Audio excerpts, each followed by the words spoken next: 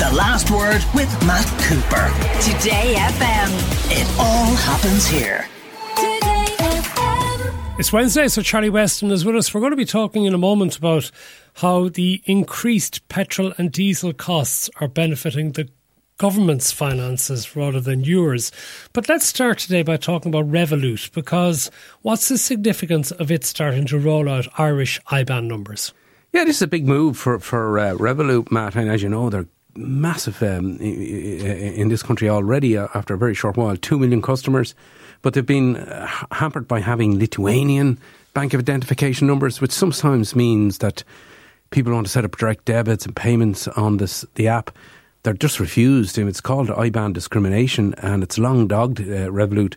They're now switching over. They're now a bank. They've Revolut Bank UAB, a European business, and they're ditching the Lithuanian IBANs and they're going to issue Irish ones. So if you open an account now with Revolut, you'll get an Irish IBAN. So it'll start with IE rather than LT, so it'll be immediately recognisable in this country.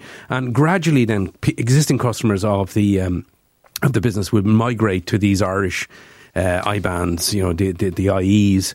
So, and you'll be told soon when you start making payments, you need to switch over to an Irish IBAN. You won't be blocked out of the system or anything, but you'll be constantly reminded every time you make a payment.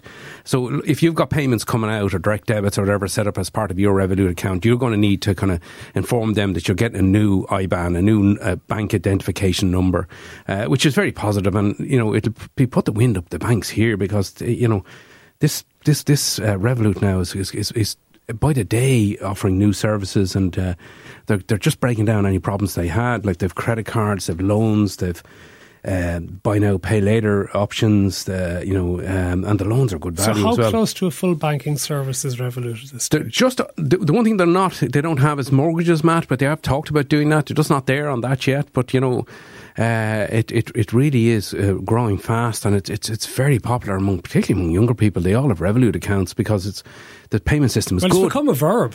It has. Revolut each other money. Revolut me, Dad, is a phrase I hate, but I hear a lot. Rev me, but it's just so easy to make payments, isn't it?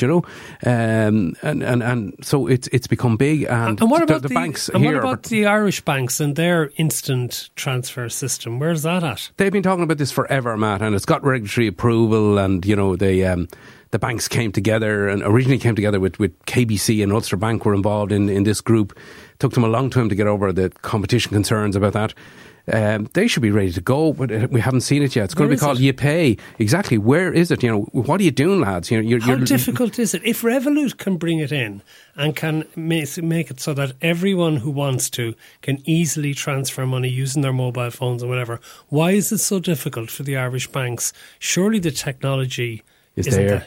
Yeah, it should be there, Matt. It's a software issue, I think, because they've got over the regulatory hurdles. They've put the money into it. They have a separate setup called Cinch, a company they set up to do all this. They're ready to roll it, but we haven't seen it. We were told it'd be out before Christmas.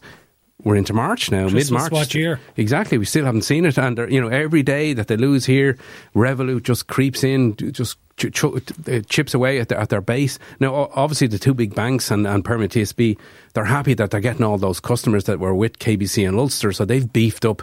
They've huge numbers of customers now, but an instant payment is absolutely essential for a bank now. The problem is legacy systems in those banks are so poor that I think there's software issues about integrating a payments, a rapid pay, an instant payment system into AIB, Bank of Ireland and Permanent TSB's legacy crappy systems, which haven't been invested in enough over the years. Okay, because I just think of it, my kids looking for money off me as well. I actually don't have a Revolut account.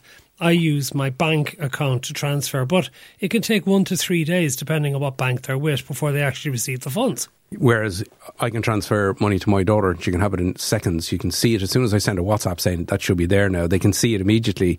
So, so they're handicapping themselves. They're totally handicapping. They're hobbling themselves. They're kneecapping themselves. It's extraordinary that it's taken them so long. But I just don't think. I don't think there's any willful kind of that they're don't want to do this. That they're being complacent. It's just that it's difficult integrating the different systems they have, old legacy systems, into a new fast turnaround, rapid pace, a system. The advantage Revolut here is they started from scratch. They had some great developers, software developers, who came up with a great system, and they have a marquee system, and they're just putting the rest to shame, unfortunately. Okay, now let's talk a little bit about petrol and diesel prices, because the government reduced the levels of duty on this to try and make them more affordable going back about a year ago. And they're tapering off these reliefs now. But there's been some figures put together as to how much extra money the government will get as a result of reinstating the previous excise duties. Yeah, huge amount of money. No wonder they wanted to put it back to where it was. It was a temporary measure just to help people because petrol and diesel had gone up so much. There was a reduction in the excise duty. And now remember, there's excise duty, there's VAT, there's carbon tax, there's a levy for the Oil Reserve Agency on petrol and diesel. So the government temporarily reduced the excise duty last year, but they're going to put it back in place gradually from June the 1st. It's going to bring them in an extra 700 million euros over a full year.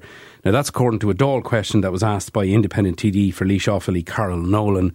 Huge amount of money, nearly €500 million in a year from petrol, VAT then on top of that, and then diesel about 160 million plus VAT on top of that. So no wonder they wanted to go back to this. And the irony of this is, Matt, there was a budget in Britain today. They're going to keep a reduced rate of excise duty in Britain, which means in the north they'll have a cost advantage over the Irish petrol stations. So I wouldn't like to be a petrol station on the border where it'll probably be between about 7 and 10 cents cheaper after October once our excise duty is fully back up to the high point that it was. It just seems unfair to do that, and I was talking to Fuels for Ireland about that, and they just think that's very difficult now. It's very unfair to have done that. We can't coordinate these things with the British, but it really was a small measure that could have helped people because there's so much tax on your fuel. Half of every litre of petrol you put into the tank, Matt, it goes back to the government in taxes and levies. But I presume what the government could do is use the money that they get from that to fund for things like the electricity payments or the €200 per quarter that they're paying. You would hope so, but because let's face it, the driver is hosed in this country. The average driver, according to the AA, spends about €2,000 a year on fuel. I have a lot of people on to me today saying, not where I'm living, I'm a rural dweller, I need the car, it's costing me about €4,000 in diesel. As we know, diesel's kind of a lot tends to be dearer than petrol. The only good thing is that petrol and diesel prices haven't moved much this month compared with last month. Oil prices are all over the place at the moment, the crude oil, but they did come down a bit in the last few days because of fears that the global banking collapse would lead to maybe a recession in America. So, but only a fool would predict where they're going, because there was also figures out today from the International Energy Agency saying that oil demand will probably go up because the Chinese are getting back up to full production. So God knows where it's going to go. I mean, this was a small measure for drivers in the context of the government's exchequer returns. So it's just a pity that it's going to go, and it's infuriated a lot of people that they took this away. OK, we're going to have Dan O'Brien with us in the next hour talking about the impact on the safety of the banks, whether of these the Silicon Valley Bank experience could be replicated. But you have an angle you just want to briefly look at about how it might cause a rethink by the European Central Bank on interest rate hikes. That's right, Matt. Yeah, the European Central Bank has been engaged in a frenzy of rate increases. We've had 5 of them so far, and we're due another one tomorrow, probably 0.5%. It's unlikely that they'll be deflected from that. They'll announce that tomorrow. But there was an expectation that there will probably be another 3 interest rate rises this year. They may well now rethink that, given that the global financial system now is very rocky today. You mentioned Silicon Valley Bank. Credit Suisse Bank is looking for help from the Swiss central bank. There's other American banks that look very shaky. It may not be wise to keep going with such aggressive interest rate rises, because these banks seem to have got caught out by interest rates that went up very fast, and it's technical reasons, but they bought bonds that are low yielding, and when they go to sell them, they're making losses. But the central banks around the world, particularly the Fed in America and the European Central Bank, may just rethink now this kind of bevy of increases that they were planning, which could be good for people on trackers or people coming off fixed rates or first-time buyers trying to buy in the market. with interest rates constantly rising. This week alone, we've had 2 lenders increasing their rates, and there were big, chunky rate increases as well. Finance Ireland, 0.75% increase. EBS, some of their rates went up by 0.75%, and there'll be more, you know. OK, we're going to have to leave it there. Charlie Weston, Personal Finance Editor of the Irish Independent. Thank you. The Last Word with Matt Cooper. Weekdays from 4:30. Today FM.